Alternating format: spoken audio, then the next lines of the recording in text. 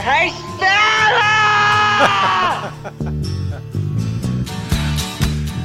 Oh, yeah. Hey, Stella. Brother.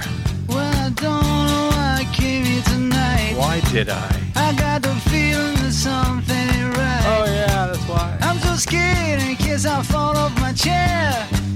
And I'm wondering how I'll get down the stairs. Clowns to the left of me, jokers to the right. Here I am, stuck in the middle with you. Yep.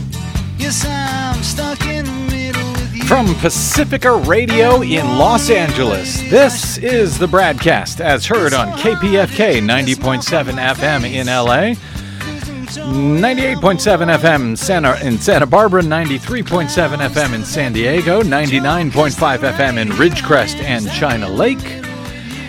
Up in Oregon on 91.7 FM KYAQ on the Central Coast, 106.7 FM Queso in Cottage Grove. In Lancaster, Pennsylvania on 92.9 FM WLRI. In Hawaii, 88.5 FM KAKU, the voice of Maui. In Columbus, Ohio on WGRN, 94.1 FM. Palinville, New York, 102.9 FM WLPP. WPRR. In Grand Rapids, Michigan, AM 950 in the great state of Minnesota. I'm Brad Friedman, your friendly investigative blogger, journalist, troublemaker, muckraker, all-around swell fellow, says me from bradblog.com, also streaming as ever, 5 days a week on the Progressive Voices channel, Netroots Radio, Indie Media Weekly, FYI Nation, NicoleSandler.com, Radio Free Brooklyn, GDPR Revolution 99, Detour Talk, Radio Monterey, and Radio Sputnik, blanketing planet Earth 5 days a week. Thank you for joining us today for the thrilling adventure that we enjoy calling the BradCast. We have been covering the wildly unpopular Republican plan to replace Obamacare over the past week or so. And, of course, the nonpartisan Congressional Budget Office's finding just a day or two ago that the legislation, if passed by Congress and signed by Donald Trump, would result in some 24 million Americans losing their health care coverage over the next 10 years. 14 million of them would lose their coverage, according to the CBO, in 2018 alone. So after the doctors, nurses, hospitals, insurers, Democrats, Republicans, and now the CBO have all pretty much come out against this legislation. We're now finally getting some numbers on how the public feels about the bill, the Republican bill to repeal and replace Obamacare. That and much more is coming up in a bit, along with your calls on, well, pretty much anything you like, if we can get to them. Got a lot to cover. Our phone number is and will be 818-985-5735, 818-985-KPFK, if you want to get in with a thought or two. We'll also be joined a little bit later, as usual, as ever, by the delightful and lovely Desi Doyen with the latest Green News report as extremely extreme weather. From extreme warmth just a few days ago with temperatures in the 60s and 70s to extreme snow and wind and blizzard conditions over the past 24 hours continues to whiplash the northeast of these United States, and in the middle of March. According to the Weather Channel, the storm that they call Winter Storm Stella, and I disagree with the outrageous notion that the Weather Channel gets to unilaterally declare their own names for winter storms and blizzards. In any event, that storm is still wringing out snow in the interior of the Northeast as we go to air today. It's producing strong winds up to 50 miles per hour in some areas that received up to 42 inches of snow from this blockbuster blizzard in March. Stella, as they call it, became the heaviest snowstorm on record in Binghamton, New York, surpassing Winter Storm Argos, as Weather Channel calls it, just this past November. As of early this morning, more than 31 inches of snow had been measured in Binghamton at the airport there in a 22-hour period. You had 1 to 3 foot accumulations piled up in parts of the Northeast, led by 42 inches in West Winfield, New York. At least one location in 15 different states had seen a foot of snow in the Midwest and the Northeast from this storm. As of early today, there have been at least 450 reports of at least 1 foot of snow in the Northeast, including parts of Connecticut, which saw more than 21 inches, Maine saw more than 22 inches, Massachusetts over 21 inches, New Hampshire almost 24 inches in places. New Jersey saw 20 inches. New York, of course, I mentioned West Winfield with 42 inches of snow. Other places near Utica, 36 inches. Binghamton, 32 inches. At Bradley International Airport near Windsor Locks, Connecticut, the 15, almost 16 inches of snow yesterday was the snowiest calendar day in any spring month in records dating back to 1905. It was the heaviest snowstorm on record. The third heaviest snowstorm on record in Burlington, Vermont, according to the National Weather Service. And it may still threaten to top the other two storms on that list. Burlington reported 5 inches of snow in 1 hour on Tuesday. In Albany, New York, 17 inches of snow was a single-day record. An incredible snowfall rate of 7 inches in a single hour was reported in Ilion, New York, just east of Utica. But alas, with all of that, instead of the up to 2 feet that forecasters said might fall on New York City, the area there instead saw a mix of snow and sleet, which kept the total snowfall to only, and I'm putting only in air quotes on the radio, to only 7 or 8 inches in mid-March. And because that's what happened in New York City, where the nation's media are largely headquartered, the entire thing, to some, was a bust. The meteorologists were wrong again. That was especially acute in the opportunistic right-wing media, where Matt Drudge of the Drudge Report sets the narrative for many outlets, both right and non-right, frankly. And he declared that the storm was evidence that Donald Trump should clear out the National Weather Service. Drudge called for Trump to, quote, clear out climate hysterics from the National Weather Service after the federal agency incorrectly forecasted a snowstorm barreling the Northeast, according to Business Insider.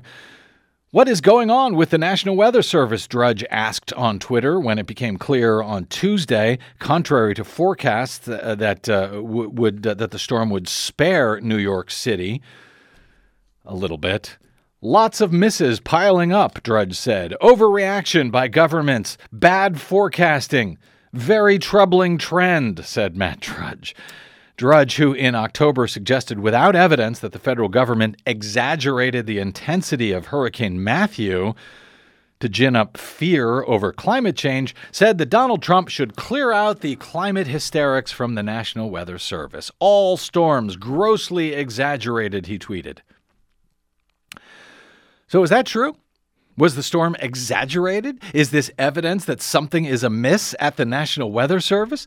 Donald Trump is already set to call for, we just got word, a 31%, just coming in from the New York Times, a 31% cut to climate study and protection at our Environmental Protection Agency, as well as cuts to the National Oceanographic and Atmospheric Administration, or NOAA. They run the weather satellites that the National Weather Service and other meteorological services depend on. Now, the last time a right-winger like that called for a purge, this was Sean Hannity a few days ago calling for a purge of what he called Obama's deep state intelligence network. After Hannity did that, Trump fired all of the Department of Justice's U.S. attorneys the very next day. So, will Trump be listening to Drudge? Should Trump be listening to Drudge? What the heck is going on here? Here to help us understand what the heck is going on here is our friend and meteorologist, Paul Douglas. He's been a Minnesota broadcast meteorologist for more than 40 years. Some of our listeners on our affiliate, AM 950 KTNF up in Minneapolis, St. Paul, may be familiar with Paul. He's founder and senior meteorologist at Aris Weather, which provides tailored weather services for business and media outlets. And he writes weather and climate column for Minneapolis Star-Tribune. He also serves on the Climate Science Rapid Response Team, which delivers accurate science information to media and government representatives. And he is the co-author of the new book, Caring for Creation, The Evangelical's Guide to Climate Change and a Healthy Environment, which he wrote with Minister and coal miner's son from the Evangelical Environmental Network, also a previous guest on this show, Reverend Mitch Hetzcock. Yes, Paul Douglas is our favorite Republican meteorologist. Hey, Paul Douglas, welcome back to the BradCast, sir. That's a pretty small club, isn't it, Brad? Of our favorite Republican meteorologists? Yeah, Yeah, who doesn't deny climate science? Yes, indeed. That is a smaller and smaller club, I'm sorry to say. Listen, I know you're normally based in Minnesota, Paul, and you were supposed to be enjoying a spring vacation, and then this storm breaks out, ruins it for you. Jerks like me call you with a bunch of questions. So I really appreciate you joining us, because I've got a number of meteorological questions first, Paul, before we get to some science and politics. So do you mind? No, not at all. Okay, first, before we get to even where the storm is today, most importantly, where do you stand in this great national naming of winter storms by the Weather Channel debate? Are they allowed to do that, Paul Douglas? Oh, it's America. You have the freedom to do whatever you want to do. I think, it's the triumph of marketing. Yeah. I know the people at the Weather Channel. I have a lot of friends at the Weather Channel. I have a lot of respect for the Weather Channel. We launched a separate channel called Weather Nation back in 2011, and I know for a fact that Weather Nation does not name winter storms. The reason that the National Hurricane Center names hurricanes and tropical storms is to avoid confusion. If there are numerous storms at once, research shows that if you attach a name to a storm, it helps the public keep things straight. When it comes to winter storms, I'm not sure you can draw the same conclusion, but it's marketing, and I don't blame them for doing it. But there's really no scientific reason why winter storms should be named, other than it's good marketing, good branding. You know what? You're right. Only in America would we be marketing the weather. But I guess that's what we're doing here with naming these storms now, at least as the Weather Channel is. All right, next question, Paul Douglas. This came up yesterday on yesterday's BradCast in relation to what happened in the Northeast, where it had been very warm recently, and then suddenly this nor'easter appears. What is bombogenesis? And am I pronouncing it correctly? Yeah, that's rapid intensification. That's when you have a storm that is intensifying very, very rapidly, and it's literally a partial vacuum, and air rushing into that partial vacuum can reach speeds up to hurricane force. And we had some wind gusts of 60, almost 70 miles an hour with this blizzard. So it's the rate of strengthening. And Brad, we are seeing more intense blizzards, not just New York City, but also Philly and Boston and Washington, D.C. New York City, I found it interesting, between 1869 and 1996, there were 2 blizzards with 20 inches or more of snow during that entire period. Since 1996, there have been 5 separate 20-inch blizzards. So we're getting these supersized storms, and, whether it's California, whether it's Louisiana, South Carolina, Ellicott City, Maryland, when it precipitates now, it tends to rain and snow harder, and that applies to our winter blizzards as well. There's simply more water vapor, more moisture, more fuel in the air, that when these storms get going, there's a better chance they're going to put down amazing amounts of water. And as you mentioned at the top of your show, even though it spared the big city centers, the media centers, just inland, it was truly an historic storm. Just the amount of real estate, the thousands of square miles that picked up, 1 to 2 to 3 feet of snow. I think this storm will go down into the record books, even though New York City didn't get 15, 18 inches. And have you noticed that phenomenon that if New York City does not get hit, sometimes it's as if the storm doesn't exist? I've been watching that for years and years because I used to live in New York City. We'd get these forecasts. They seem to miss a lot in New York. I don't know if it's because of the tall buildings or if that has any effect. The water. What is that? It's the water. It's the proximity to water. It's maddening if you're a meteorologist. It's, as I explained to people, meteorology is not an exact science like economics or foreign policy. You're off by 10 miles, and that can make the difference between 7 inches and 15 inches. And that was the case with this storm. You literally go up into Westchester County, parts of North Jersey, the immediate northern and western suburbs of New York City did in fact see a foot or more of snow. But right downtown, Midtown, Central Park, it was more like 7, 8 inches of slushy, sleety snow, and, it's described as a bust. But weather forecasting is hard. I mean, predicting the future is hard. Matt Drudge and his ilk, you can put a monkey in a sport coat to report on what already happened. Try predicting news headlines. Try predicting sports scores. How's your fantasy football doing this year?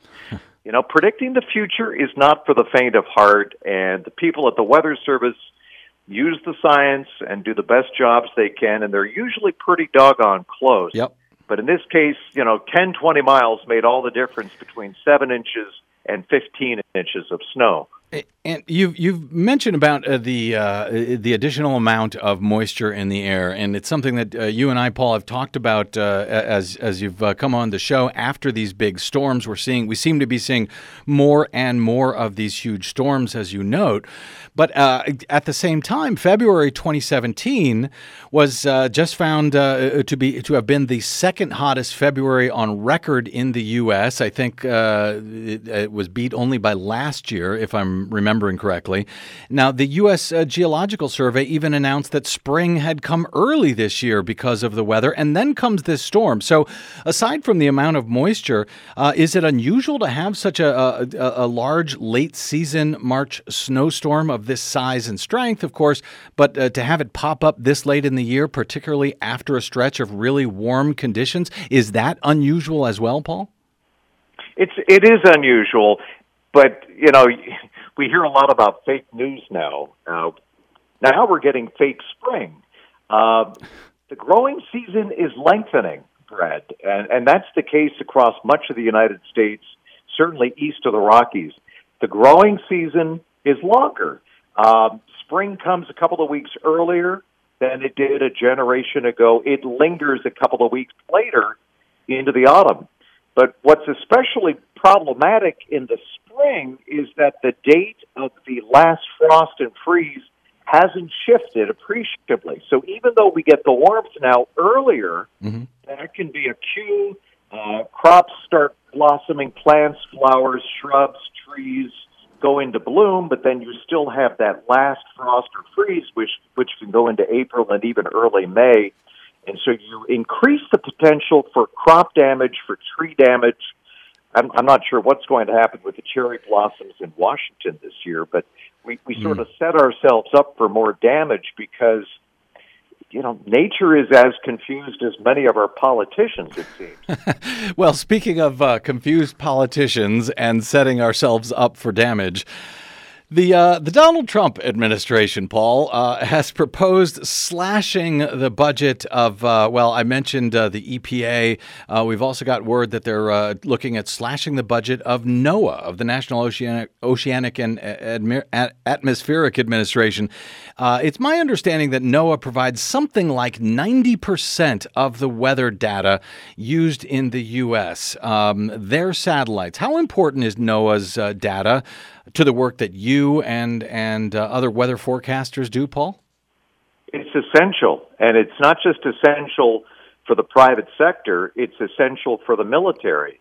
A lot of that satellite data powers the models that the military uses for their forecasts, which literally, life or death around the world. So, it's the old adage, Brad, it's junk in, junk out. 90% of the data that fuels the computer models that we use come from satellite observations.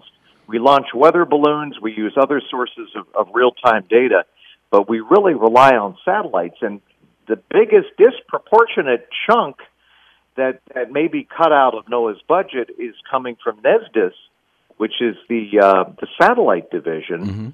Mm-hmm.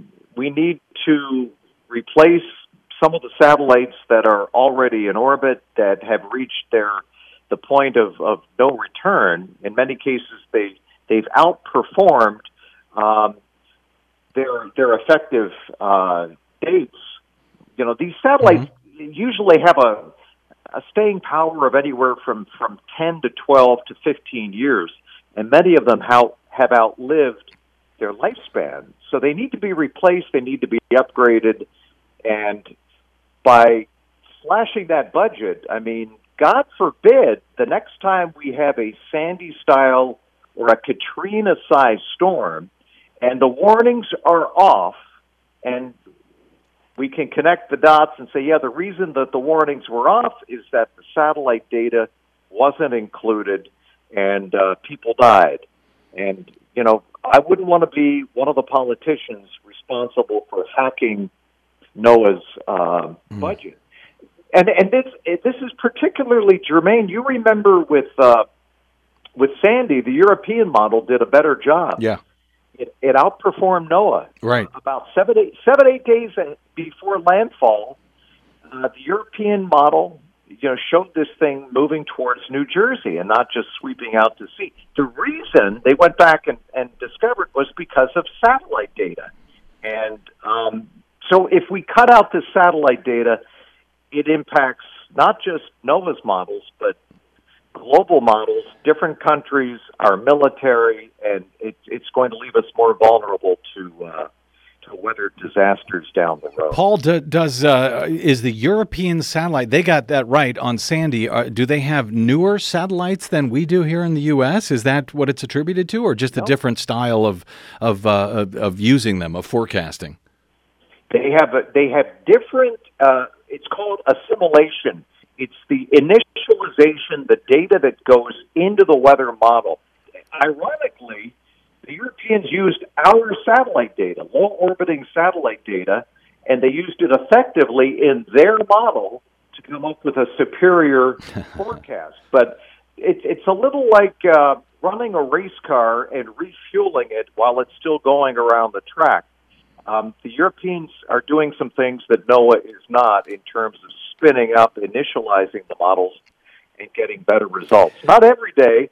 In fact, the European was just as wrong as NOAA was for New York and Boston mm-hmm. and Philadelphia overestimating the amount of snow. So there is no such thing as a perfect model. We all have our good days and our bad days. Is it something, Paul, that, the question comes up, you run a private weather service. If the NOAA budget is cut, is it fair to say that private weather, private companies will fill that gap? And I ask because I only recently came to understand that NOAA itself is part of the Commerce Department.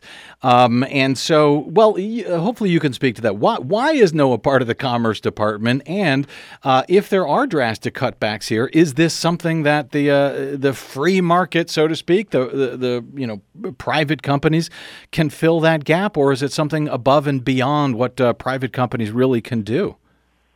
I think it's above and beyond most companies' capabilities to launch weather satellites into space. You know, a company like Google could do it, but I don't know of any private weather service that's going to spend a few $100 million and have that kind of wherewithal to be able to launch satellites. And the reason that it's in the Department of Commerce is because a third of America's GDP is weather sensitive. A third. It's not just agriculture, it's retail, it's transportation, it's energy, infrastructure. So much of our country's ongoing operations are dependent on timely and accurate weather forecasts. And no, they're never going to be perfect, but they're good enough that, you know, most days, most companies can optimize their businesses to take into account what the forecast is. Whether it's, you know, a heat wave or drought, if you can prepare for weather, there's a good chance you can optimize your business, save money, and operate more efficiently.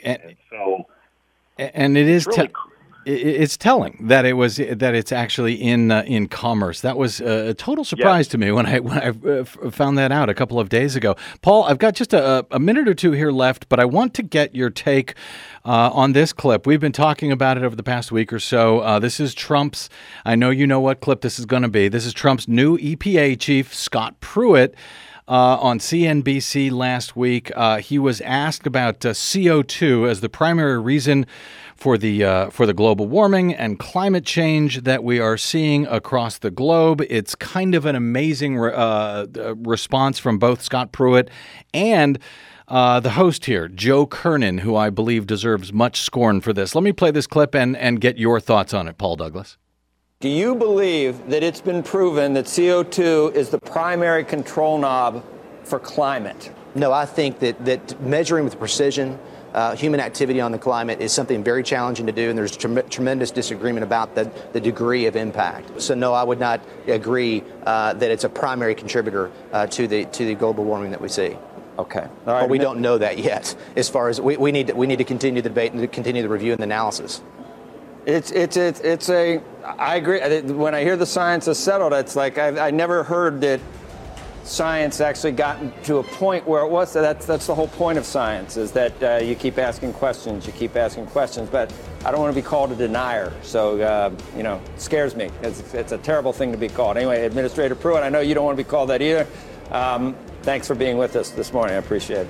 That was, of course, denier Joe Kernan and new EPA Director Scott Pruitt. Paul Douglas, on yesterday's program, we had climate and energy journalist David Roberts, and he responded to those comments as well by explaining that, you know what, this is not about Scott Pruitt, it's about the Republican Party. That if it wasn't Pruitt being a denier at the head of the EPA, there would be another functionary in the job doing the same thing.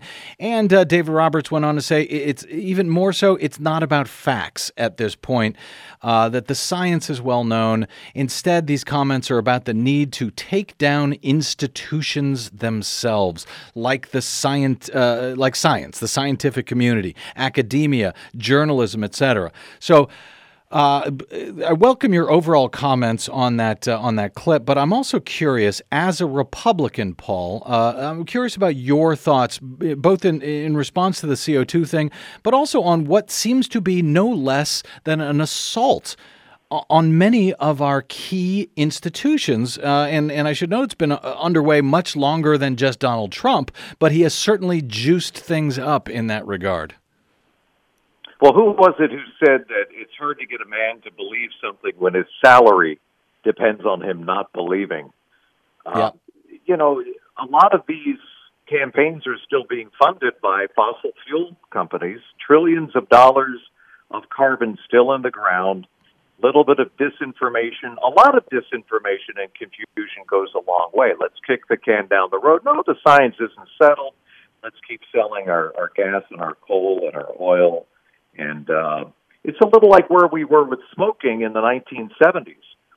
I was a smoker, and I wanted to believe the Philip Morris-funded scientists who said, you can't prove it. You can't prove it. There's no causal connection. And yet, is there anybody in their right mind today who doesn't believe that smoking does, in fact, increase the risk of lung cancer and heart disease and premature death? But in the 70s, there was misinformation, there was confusion, and that confusion was bought and paid for. And we have that now on a grand cosmic scale when it comes to fossil fuels. And who would have thought that Rex Tillerson would be the most level-headed of the bunch, who's saying, let's not pull out of the Paris Climate Accord. There is science. General Mattis, he also is acknowledging that, yes, the military continues to factor climate volatility into their long-range plans. Look at the 17 Republican congressmen who have banded together and are pushing back. Congressman Curbelo out of Miami, they're on the front lines. The seas are rising. That's not a climate model. That's based on observations. And they're on the front line, and they are pushing back. And I think you see the start of something that could be significant. It's not going to happen overnight. But there are a lot of conservatives who believe that we should, in fact, be conserving, that conservation applies to the very thing that sustains us, that we can have everything that we want, but have a lighter footprint on Earth's operating system, and that we have to find smarter ways to keep the lights on and the energy powered up, and that we are not going to pollute our way to prosperity. And there's nothing in the Bible that says you can pollute in perpetuity and trash God's creation because, we need the jobs and we need it just doesn't add up. So I'm still optimistic that in the long run that common sense will prevail, and that there are enough true conservatives and true Republicans who feel that we can have everything we want and need, including economic growth and jobs. Twice as many people now, Brad, employed by the solar industry when it comes to electrical generation than fossil fuels. So that argument is going out the window. I hope you're right, Paul Douglas. You remain much more optimistic than I do, but at this point. But I will take optimism wherever I can find it these days. Paul Douglas, Minnesota broadcast meteorologist, columnist, friend of the BradCast. I hope you don't mind us describing you as, Paul, since you're taking time off, particularly from your vacation, to talk to us today. You can find more about Paul and his work at pauldouglasweather.com, of course, at the StarTribune.com, and you can find him and follow him on the Twitters at pdouglasweather. And I also want to note his new book, go buy it, Caring for Creation, The Evangelical's Guide to Climate Change and a Healthy Environment. It may help you help your relatives who may be right-wingers who listen to Matt Drudge more than they listen to Paul Douglas. It may help them understand why dealing with climate change is so important right now. Paul Douglas, always great talking to you, my friend.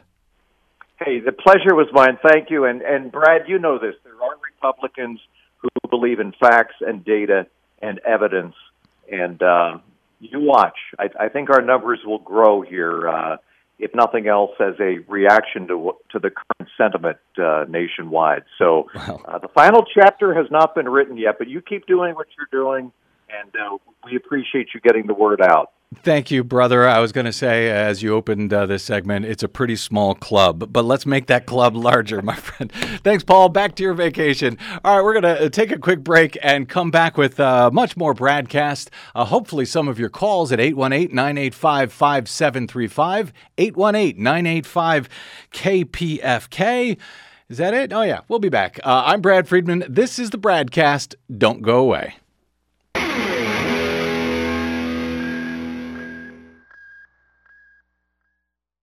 Hey, this is Brad. Given the outcome of the 2016 election, we really need your support now more than ever. Progressive media outlets have been under attack for years, even during supposedly progressive administrations.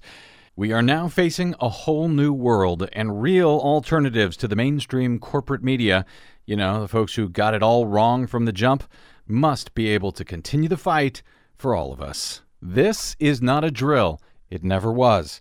Please consider a donation to our work here on the BradCast by stopping by bradblog.com/donate to help out however you can. A monthly pledge is greatly appreciated, but anything you can share will keep us going. That's bradblog.com/donate. And please consider supporting whichever progressive media outlet is serving you. Most, just like us, do not receive corporate or political support. We all need your support to keep up the resistance, now more than ever. From Desi Doyen and myself, thank you.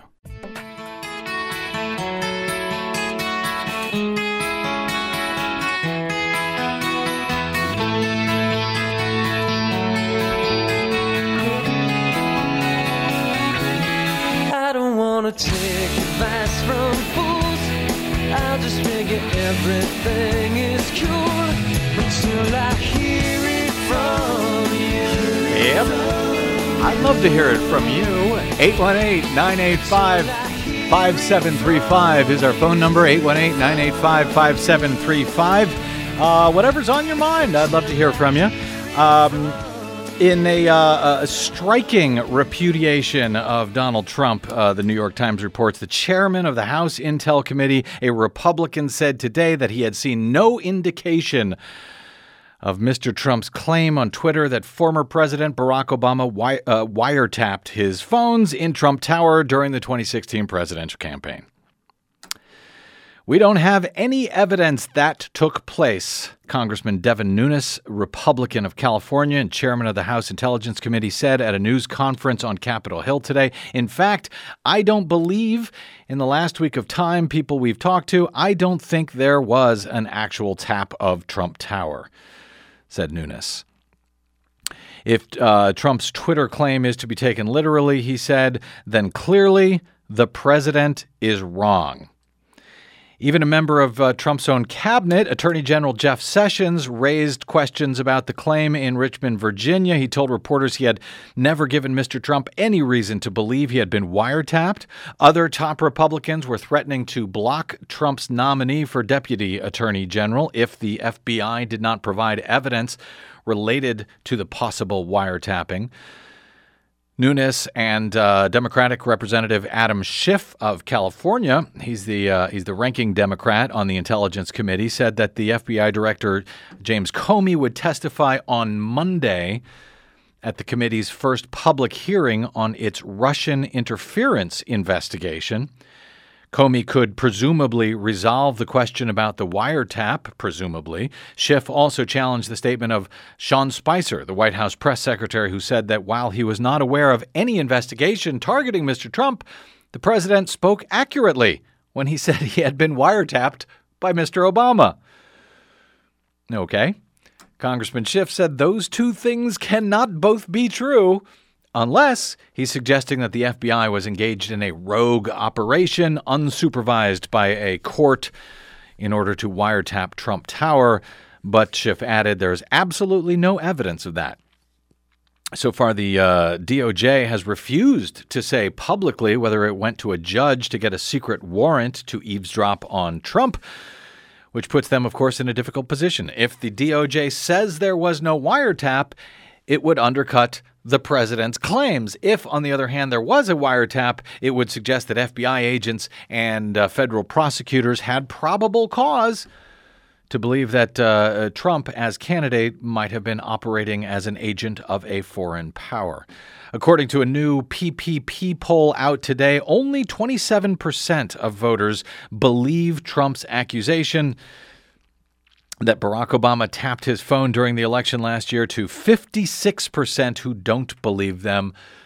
Trump's voters are they're going along with him, though. Trump's voters specifically. The U.S. ain't overall just 27% believe this, but Trump's voters are going along with him. 57% of them think that Trump was in fact tapped, to just 17% who don't believe that he was. Speaking of repudiation and public policy polling here, PPP's new national poll also finds there is very little support for the American Health Care Act. That, of course, is the Republican alternative to the Affordable Care Act, or Obamacare. Only 24% of voters support it. That compared to 49% who are opposed. Even among Republicans, just 37% are in favor of the proposal. So you've got doctors and nurses and hospitals and insurance companies and conservative groups and progressive groups and both Republican and Democratic elected officials, all who have come out strongly against this plan from Donald Trump and Paul Ryan, this scheme to replace Obamacare with a plan that the nonpartisan CBO has said will raise prices for health insurance. It will result in some 24 million Americans losing their health insurance over the next 10 years, 14 million next year alone. And we're now only beginning to hear from voters on this, and the voters, they don't like it. All right, let's get to some calls. Yeah, I got more, but let's get to some calls. 818-985-5735. Let's go to Aaron in Valley Village. Hey, Aaron, what's on your mind? Welcome to the BradCast. Hi there. Hi, Brad. Good afternoon.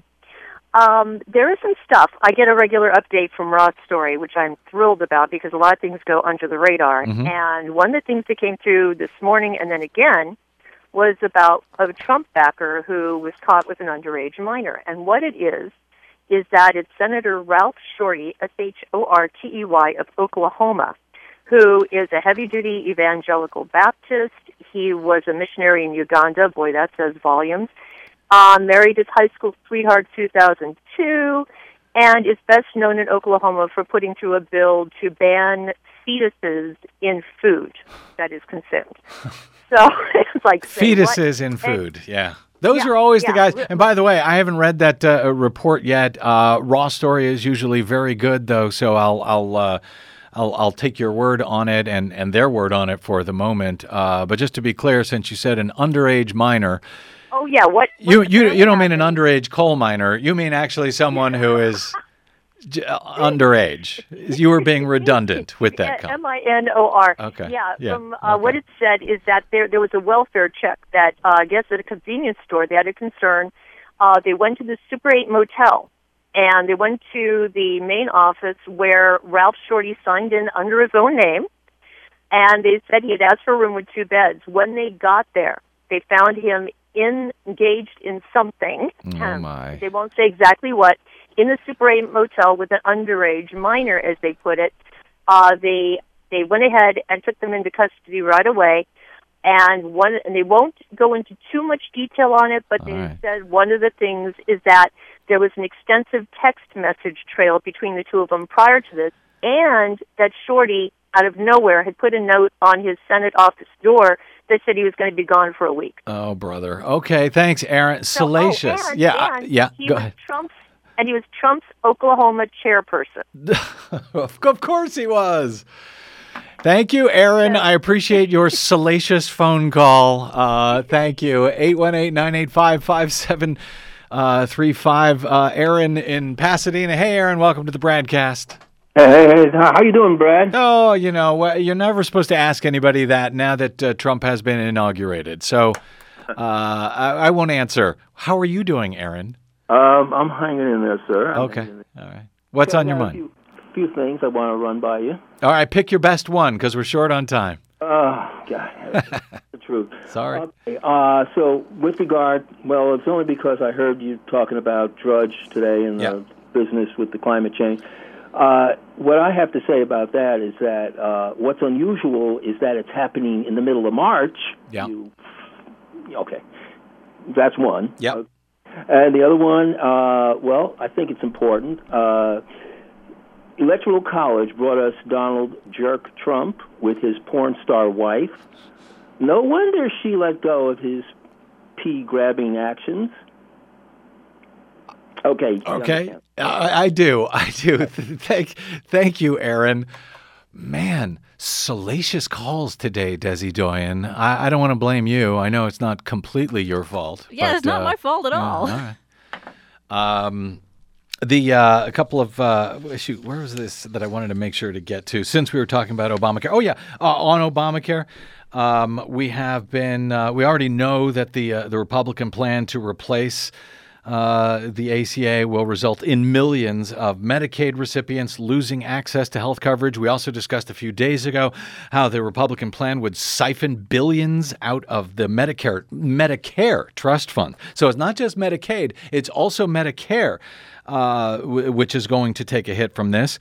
We also know that that's despite Trump's repeated promises before and after the election that he would not cut Medicaid or Medicare or Social Security. Well, you know what? I guess this isn't a cut per se to Social Security, but Matt Fuller noticed over at Huffington Post he tweeted yesterday, so not to be morbid, but why does the CBO project that Social Security outlays will fall by $3 billion under the Republican plan? Well, in fact, that's true. Approximately 17,000 people could die in 2018 who would otherwise have lived if a House Republican health care proposal, if the Republican health care proposal endorsed by Donald Trump, if it becomes law.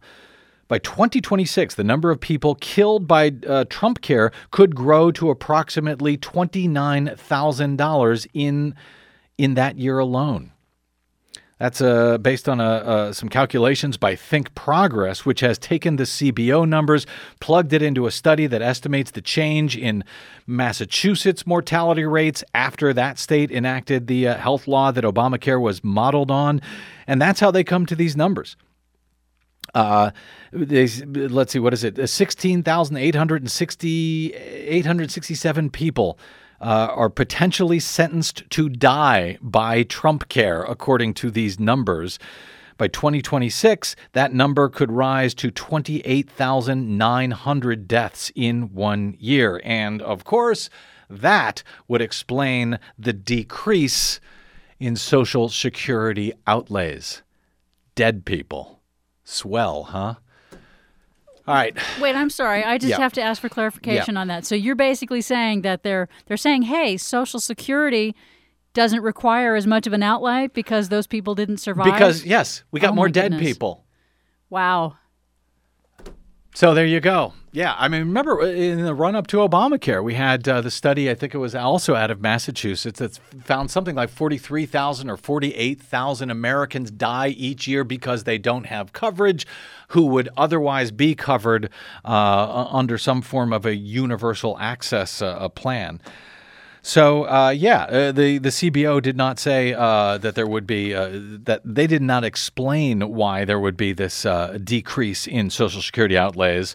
But if you put two and two together, we're going to save money, $3 billion for Social Security by passing this plan that will result in more dead Americans. It's going great, huh? Quick break, and we are back with the Green News Report and more on the BradCast. I'm Brad Friedman. Don't touch that dial.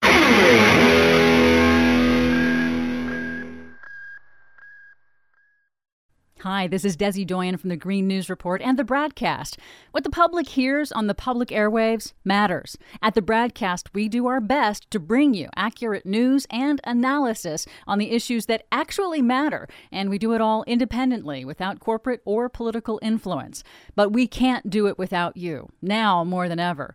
Please help us stay on your public airwaves by going to bradblog.com/donate to help keep us going. That's bradblog.com/donate. And thanks.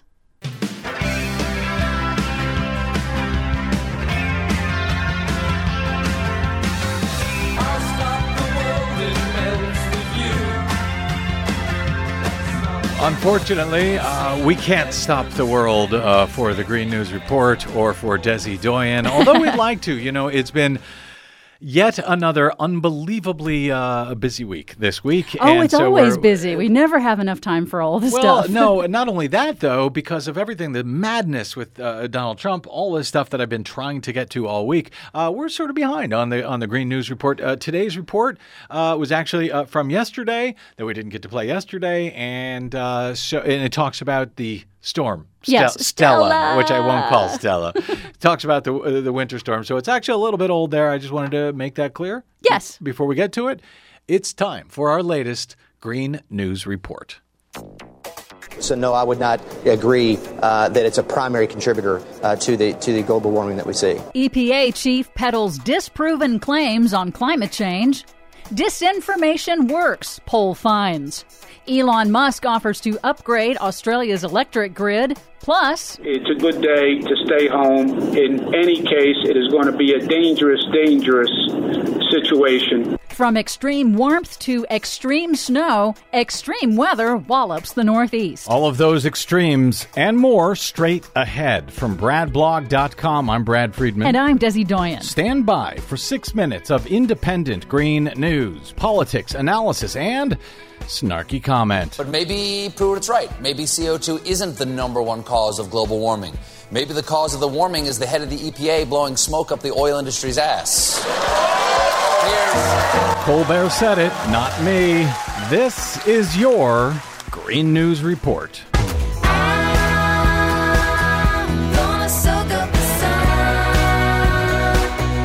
Okay, Desi Doyen, along with everything else, it seems that the climate, at least in these United States, has gone mad. Yeah, kind of. It's extreme warmth and then extreme snow. Just days after unseasonably hot temperatures in the northeastern U.S., now a late-season blizzard for the region that forecasters say could be a record breaker. Here's New York City Mayor Bill de Blasio. 16 to 20 inches of snow expected. High end could be as much as 24 inches, which would therefore put this in the category of one of the biggest snowstorms in recent memory. And mind you, this is happening in March. Officials are taking precautions, but note that people can adjust to these extremes. However, plants, trees, and animals that were fooled by the early onset of spring temperatures will be walloped by this surprise blizzard. Climate scientists have predicted for decades that we'd see a trend toward more extreme swings in weather events. You know who else will be fooled? Fox News, because as soon as it starts snowing outside their studios, they will declare once again, see, climate change is a hoax. It's snowing. Now, if February 2017 seemed unusually warm in the U.S. to you, you're right. February 2017 was the second hottest February on record for the United States, according to the National Oceanic and Atmospheric Administration. Second only to last February 2016. February 2017 was more than 7 degrees Fahrenheit above normal and helped to trigger massive early season wildfires in the Plains states. And note that there was no El Nino this time to goose temperatures. Data for the whole planet is due out soon. Meanwhile, the American Meteorological Society has rebuked the Trump administration's Environmental Protection Agency Administrator Scott Pruitt after he falsely denied that carbon dioxide is the primary driver of global warming on CNBC. No, I think that measuring with precision human activity on the climate is something very challenging to do, and there's tremendous disagreement about the degree of impact. So no, I would not agree that it's a primary contributor to the global warming that we see. Now, in reality, Pruitt knows that the global scientific community has confirmed CO2 emissions as the primary driver of global warming. The American Meteorological Society criticized Pruitt in a statement saying, quote, "We are not familiar with any scientific institution with relevant subject matter expertise that has reached a different conclusion." And that's the man who now heads the Environmental Protection Agency. Just had to underscore that.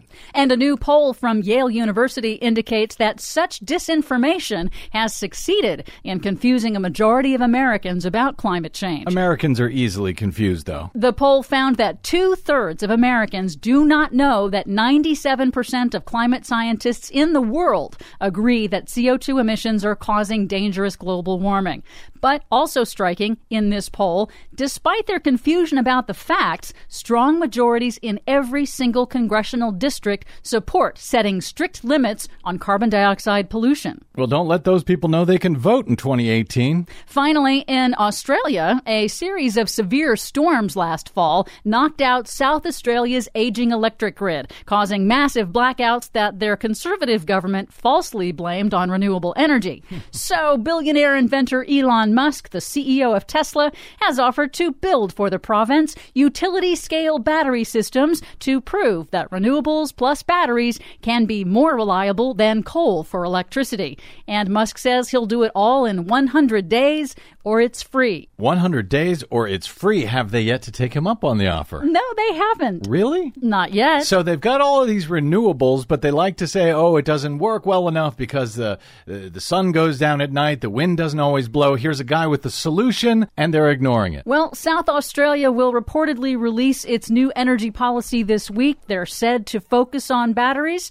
Maybe they'll take him up. Oh, cool. Take your time, Australia. What's the rush? For much more on all of these stories and the ones we couldn't get to, please check out our website at greennews.bradblog.com. Don't forget, you can download our reports anytime via Stitcher, TuneIn, or iTunes. Find us, follow us, and share us on the Facebooks and the Twitters at Green News Report. I'm Brad Friedman. And I'm Desi Doyen. And this has been your Green News Report. Yeah, what's the rush? Yeah. So there you go, Des. Yeah. Man, just things get worse and worse. I have to keep going back to Paul Douglas and his optimism and hope that he's right. I hope he's right, too. He's very good at that optimism thing. Yeah, which we could use. Got some quick tweets came in while we were during the Green News Report there from Progressive Muse, tweets me at the Brad Blog, and I welcome you to do so as well. Says, just heard a caller on the Brad Blog's program on, suddenly it went away. Did it go to my computer, went to sleep? Of course it did. It's only when you need it on the air. I know, of course. I think it said, okay, there we go. It came back. On the Brad Blog's program, slut-shaming 45s, that's Trump, slut-shaming 45's wife. Why do you think it's okay to air that BS? Oh, well, he did not tell me he was going to say that before he came on the air. What did he say? That was slut-shaming. He was criticizing Trump and calling her, I think he said, if I remember correctly, his porn star wife. Okay. Well, she's not a porn star. She was a model. She had some, other... softcore-ish porn, I think. But in any event, all right. Was that slut-shaming? Oh, well. Okay. One of the reasons, like you said, we don't know what folks are going to say. We like to open up the phones. We believe in, free speech. And that's what happens sometimes. So you get some in return, Progressive Muse. Thank you for that tweet. Also, Erin follows up her phone call with a tweet by says, hey, follow up your underage minor comment. He was in full gear, but not in compliance with regulations for safety. Everyone's a comedian. Hey, my thanks to Desi Doyen, our producer, to our board op today, D'Angelo Jones, to my guest, Paul Douglas of Eris Weather and, of course, of the Star Tribune, and to you for spending a portion of your day or night with us. If you missed any portion of today's program, you can download it anytime for free at bradblog.com. You can also drop me email if you like. I'm bradcast@bradblog.com, and on the Facebooks and the Twitters at the Brad Blog. That's it. We'll be back with you. Same Brad time, hopefully same Brad channel tomorrow. I'm Brad Friedman. Good luck, world.